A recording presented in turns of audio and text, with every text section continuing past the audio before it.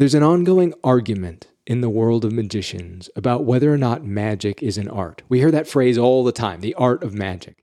Now, mostly, who cares? Just do the best work you can do and call it whatever you like. I don't know how there can be a qualification for being an artist other than wanting to be one. So if that's you, congratulations, you're in. But here's the thing. Buried under the irrelevance of the magic/art debate, there's an important lesson. There's a more important conversation in there that can help make our work more effective for the audience. But to get there, we have to talk, just for a minute, about Shakespeare. You're listening to Everything But the Flame. My name is Nate Staniforth. Welcome to episode 3. Ladies and gentlemen. So then I started to be interested in these things that mystified people. I take great pleasure There it is. That's the magic part. in introducing A classical trick of magic. my latest invention. And I knew right then and there that I was being called to be a magician. Thank you very much once again, everybody, for viewing in. Shakespeare has been a mystery to me for most of my life, and the more I learn about his work, the more mysterious it becomes. Let me explain. Like everyone, I read Romeo and Juliet in school, and as a teenager I acted in Twelfth Night in the role of Sebastian, and I think I can speak for everyone in the cast of our high school play when I say that none of us really had any idea what was going on during the show. To a modern teenage audience, the language in Shakespeare is so unwelcoming and unhelpful that you can literally play one of the lead roles and still need the Cliff Notes to have any idea what you're doing up there. But here's what happened. In the years after this unfortunate introduction to Shakespeare, he kept coming up. I couldn't get away from him. My favorite writers kept mentioning him with awe and envy and love and fear. People, lots of people, smart, clever people with good taste and no reason to bullshit me, would refer to Shakespeare as not just the most famous writer in history, but as the best of the best, a genius above all other geniuses. Hemingway loved him, Melville loved him, Faulkner loved him, Tolstoy hated him, but I'm convinced that was just jealousy. Time magazine named William Shakespeare, a playwright, among the top 10 most important people of the millennium. So, what the hell? Here's this body of work that appears from the outside to be insurmountable, and yet the people who take the time to climb all the way to the top of this mountain are almost unanimous when they tell you that the view from up there is among the finest in the world. What are they seeing? What are they finding? And for our purposes, what does any of this have to do with a magic show?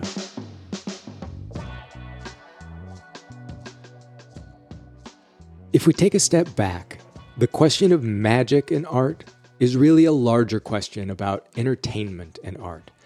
Because here's the problem.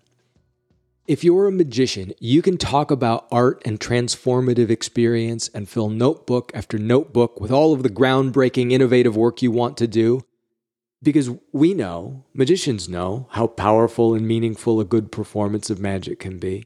But in our culture, magic is associated most closely with juggling, with spectacle, with entertainment. You may well be able to give the audience a mind-expanding experience with your magic, but that's usually not why they bought the ticket. That's usually not why they hired you. And so for a working magician doing walk around at a restaurant or a keynote performance at a corporate event or an after-dinner show for the Greater Kansas City Area Tradesmen Association, creating art with your magic is often a matter of nestling inside that entertainment a much larger experience. And the reason I'm bringing Shakespeare into all of this is because that's what he had to do too. In Shakespeare's time, the theater was not high art. It was a massive commercial public entertainment. The alternatives for the theater-going crowd were animal fighting and public executions. We think of Shakespeare now as maybe the prime example of high art legitimate theater. But in his day, the audience would drink beer during the show and cheer the heroes and boo the villains and throw food scraps at the characters they didn't like. It was a loud, rowdy, vibrant, raucous crowd. Going to the theater was more like a night at the pub than a day at the museum. And Shakespeare's plays were written deliberately to work in this environment for those people at that time. And he was a hit. Shakespeare was a massive commercial popular hit. His shows, and long before they were books we all were assigned to read in school, they were shows. His shows filled the theater night after night after night. Hamlet was not a high, remote literary ornament for the cultural elite. It was a smash hit. It was Star Wars. It was Hamilton. And this is not to say that it wasn't one of the most astonishing works of artistic creation in the history of the world. But also, it was fun. There's a ghost and a murder and a scandal. And under all of that spectacle, roiling under the surface, there's a psychological thriller, a mystery. Why does Hamlet wait to avenge his father? What does he know? And so you come for the story, you come for the entertainment, but pretty soon you're deep into the blood and guts of humanity, love and fear and sex and death and betrayal and friendship and power. And whenever the show is in danger of slowing down, here's a sword fight, here's another murder, here's the ghost again. So you have these moments, exciting moments and frightening moments and moments of action and danger pulling you along. And then between them and among them and through them, we also get this profound and pointed interrogation of the human spirit.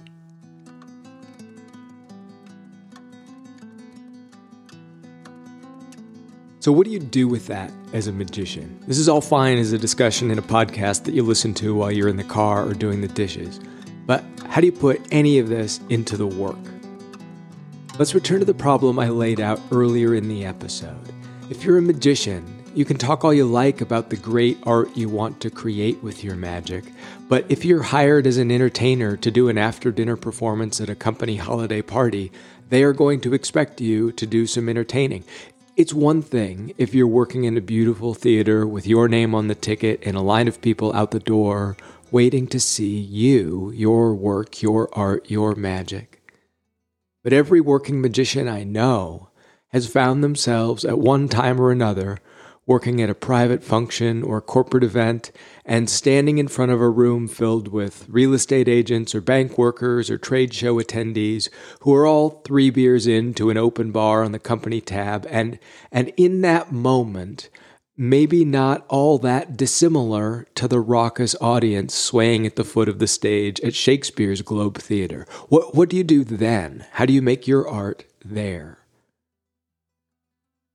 And let me just say, before we go on, as a performer, the temptation in that moment is to say to yourself quietly, you know what? I am just going to get through this tough show now, so one day I'll be able to do a better show, maybe a theater show.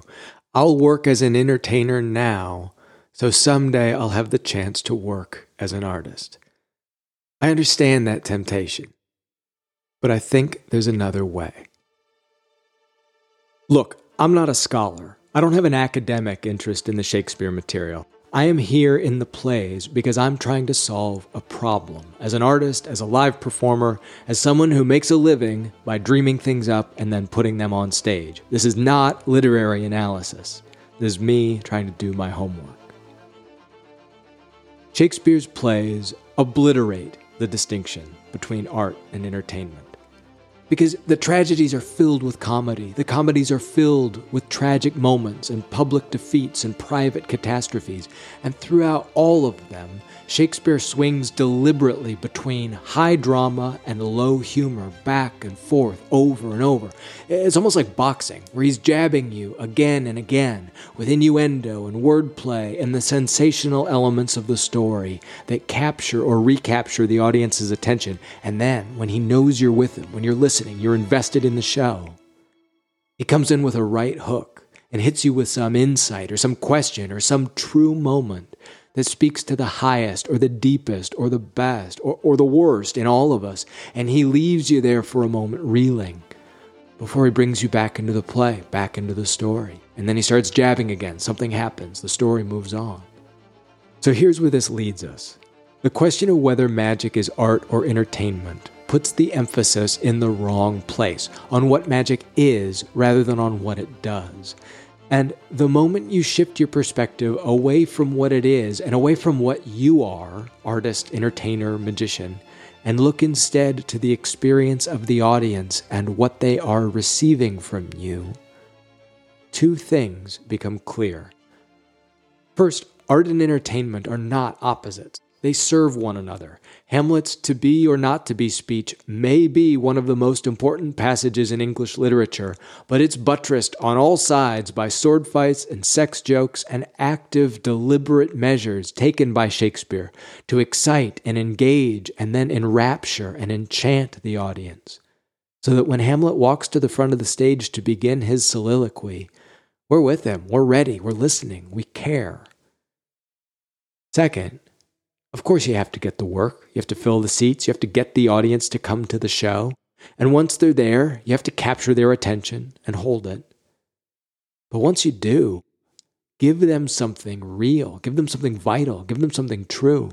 The issue is not one of choosing to be an entertainer or choosing to be an artist, but one of making a connection between your work and your tired, hungry, distractible human audience, meeting them where they are and then taking them where you want to go. It's one of remembering that, quote, art doesn't have to be precious, that, quote, entertainment doesn't have to be vapid, and that everyone you have ever met is hoping and hurting and waiting for the love of God finally for something to make the hair stand up on the back of their necks again.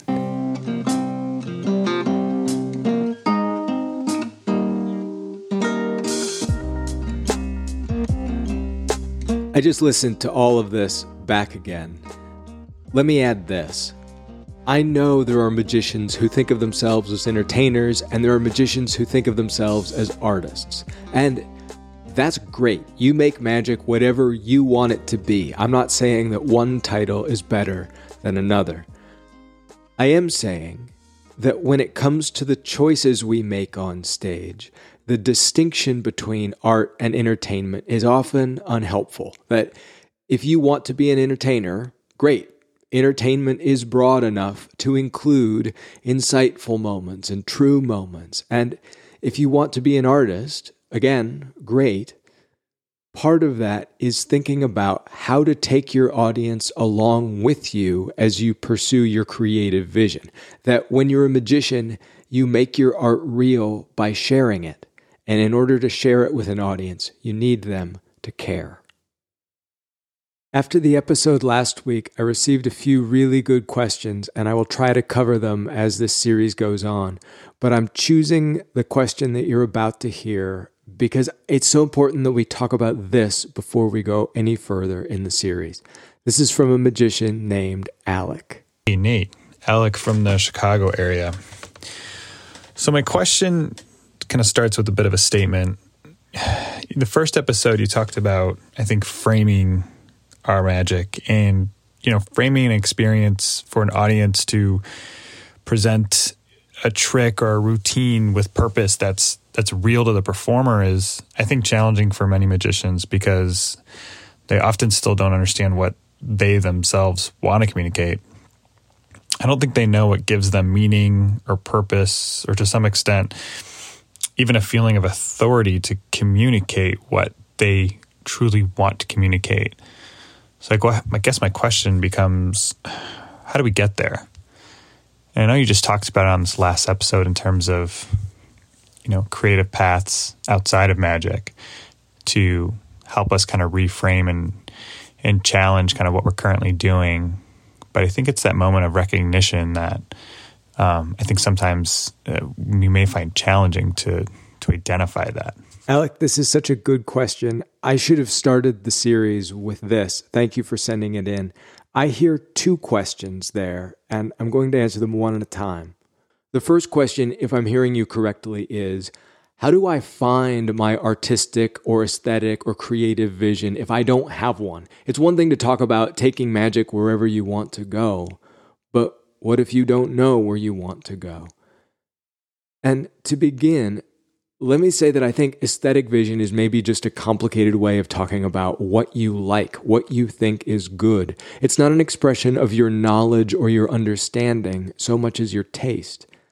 And fair enough if you don't know yet what you like or what you think is good. First of all, it's great that you're acknowledging that you don't know or haven't found it yet, because the far more common thing to do is to just pretend that you like what everybody else likes. And I think that probably feels hollow pretty quickly. So realizing that you don't know yet is actually a great way to begin and an important way to begin. I think everybody finds a sense of purpose or direction in magic, and maybe in any of the arts, in their own way. So I can't give you a formula, but I will say that it has been enormously helpful to me to actively and deliberately hunt down the great artists and the great works in other fields outside magic and find the work that I like there. Find the books you love, find the movies you love and the music you love. Find the stuff that shakes you and wakes you up and reminds you that you're alive and that it's good to be alive. The stuff that blows your mind. Find the stuff that inspires you, because all of these sparks of inspiration will together act like a kind of signifier that guides you toward the kind of work you'd like to create for yourself. It's an ongoing process. I would advocate taking this part of your work in magic, that of deliberately stoking your imagination with good fuel, as seriously as you take the technical side of the craft. Technique can maybe help you get where you want to go, but it can't show you where you want to go. Only your imagination can do that. Your second question, again, if I'm hearing you correctly, is how do you find the authority to communicate what you want to communicate? And again, I can only speak to my own experience on this, but I think that authority comes from the vision. I know I'm using the word vision too much. Let me say it like this. Motivation and drive and the authority to climb up on stage and demand the attention and commitment of an audience. All of that comes from first seeing something with your imagination that should exist but doesn't yet exist. And the only way it's ever going to become real is if you make it real. It comes from having a sense of what magic could be that you care about so much that you're willing to chase it anywhere, from venue to venue and audience to audience. And I'm going to say it again, that vision becomes the motivation for every show. Each performance becomes an opportunity to bring this thing to life and to share it. So for a minute, it can become real. Look, it doesn't matter what the magicians of the world think. You don't need anybody's permission. If you can see something as a magician that you want to create, even if it's just a glimmer, even if you can't see the whole thing, I hope you'll chase it down and never look back. Again, Alec, thank you for your question. I hope that was a useful answer. If you're listening to this and you have a question after this episode, I'd like very much to hear it. Send me a DM on Instagram. I'm at Nate Staniforth, which is NateStaniforth on Instagram, and I'll get you an email address. Okay, episode 3. Thanks very much for listening, everyone. More from me next week.